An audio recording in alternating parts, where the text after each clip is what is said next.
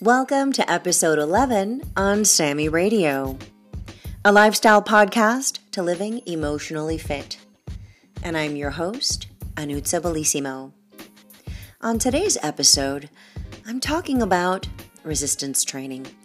Not your typical resistance training, but resistance training to the poison of shame.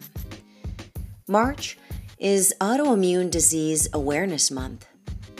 So, what might the two have in common?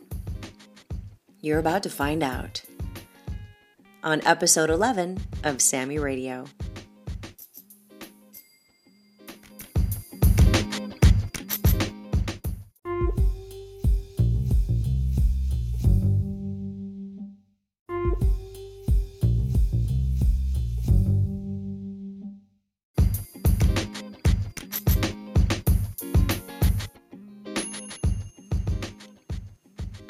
Allow me to share Grace's story with you. Every time Grace, a loving single parent, took time for herself, she returned home with an awful sinking feeling. She didn't really understand why.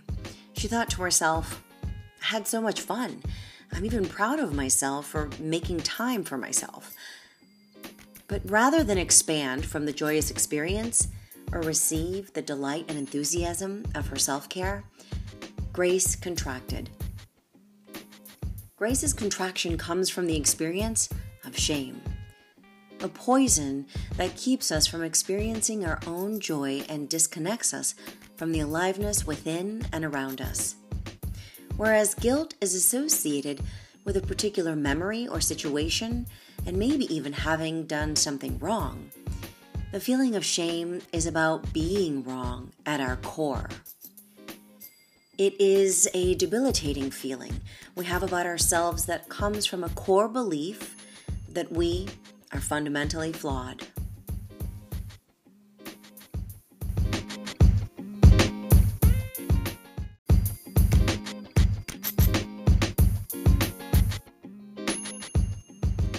Now, allow me to share with you sources of shame.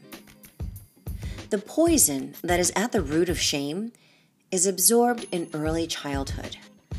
As a result of not being seen and loved for who we are, we develop the belief that we are unlovable and that something is inherently wrong with us. Perhaps, like myself, you were told outright that you were bad, stupid, or undeserving. Or maybe we were physically abused, from which we concluded that we had no value. The thing we may have done, quote-unquote, wrong might have been simply expressing our joyful authenticity. Like Grace, we learned that it's not safe to be who we truly are in our experience of self. A sense of power comes from knowing that it's because we are inadequate. If our perceived defectiveness is causing the results we see, we believe there's always something we can do about it. We can do things, quote-unquote, right.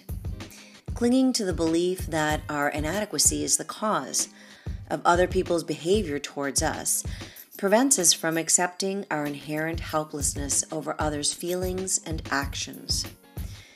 Think about that. When we begin to understand that all people at all times are merely exercising their free will, and it has nothing to do with us, healing can begin.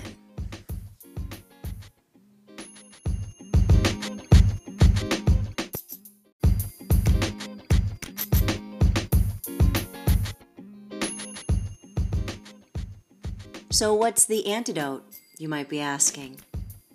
Well, by taking specific steps toward healing, you can eradicate the poison of shame. The first step is to identify your shame, to become aware of how it actually feels in your body. This requires you to associate with that mind-body-spirit connection. Once you can recognize the feeling, you can notice the shame every time and any time that it arises, and allow yourself to experience it fully. Give it a name, a feeling. identify with it so that you can allow it to dissipate. Be willing to express your authentic feelings. Be genuine. Including your joy and sense of pure power gives you the ability to reverse this experience and shut down the effects that shame causes. This gives you permission to fully be yourself and just show up as the beautiful being that you are right now. Accept that other people's feelings really have nothing to do with you. Now, this was a big one for me because I have that people-pleasing syndrome, and I'm sure for some reason I have a feeling that it's probably associated with a lot of those people that might have autoimmune disorders, that people-pleasing syndrome. With compassion, choose to no longer take their behavior personally. Make your life about you and practice forgiveness, not only for those whose conduct led you to feeling shame, but also for yourself. Now, if you'd like help releasing these false beliefs that you're inadequate, letting go of toxic relationships, or managing chronic stress or toxic anger productively in your life, reach out for support and begin the change process today. As I mentioned, March is National Autoimmune Disease Awareness Month. I'll be right back and I'll make the connection.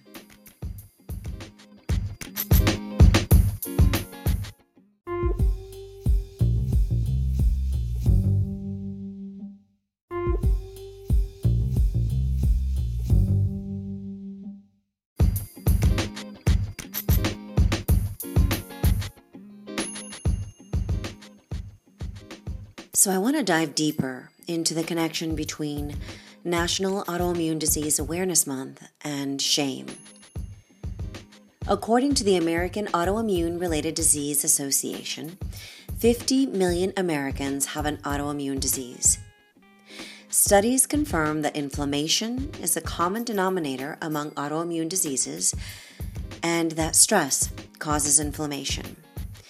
Now, if you would have suggested to me in my late 20s or at any time during my youth that I was contributing to the stress and inflammation and the disease that I suffered, I would have looked at you strangely because I wouldn't have been able to make the connection.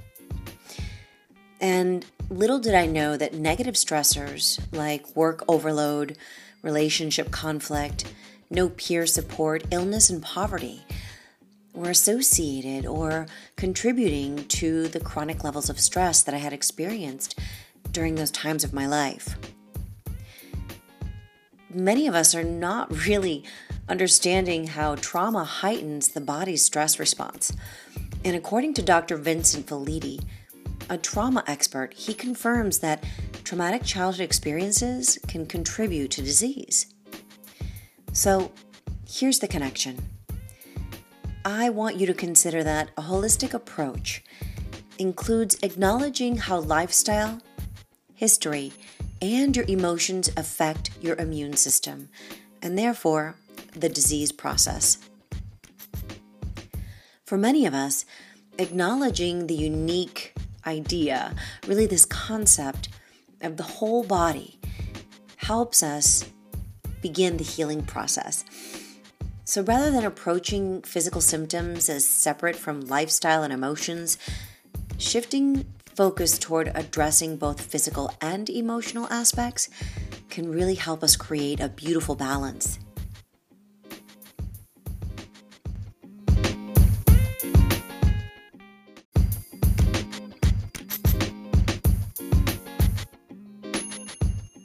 I want to thank you for listening to episode 11 on Sammy Radio, Resistance Training to the Poison of Shame, and I invite you to consider thinking about the connection I've made for you here. How your chronic stress or toxic relationships or trauma may be associated to that disease in your life, that autoimmune dysfunction, or simply just causing havoc in your life. I highly suggest removing chronic stress triggers, toxic relationships, and reconnecting to yourself. Replenish your energy through healthy lifestyle skills. And of course, I invite you to schedule a consultation if you'd like to create your personalized stress or anger management plan to design a strong mind, body, spirit connection.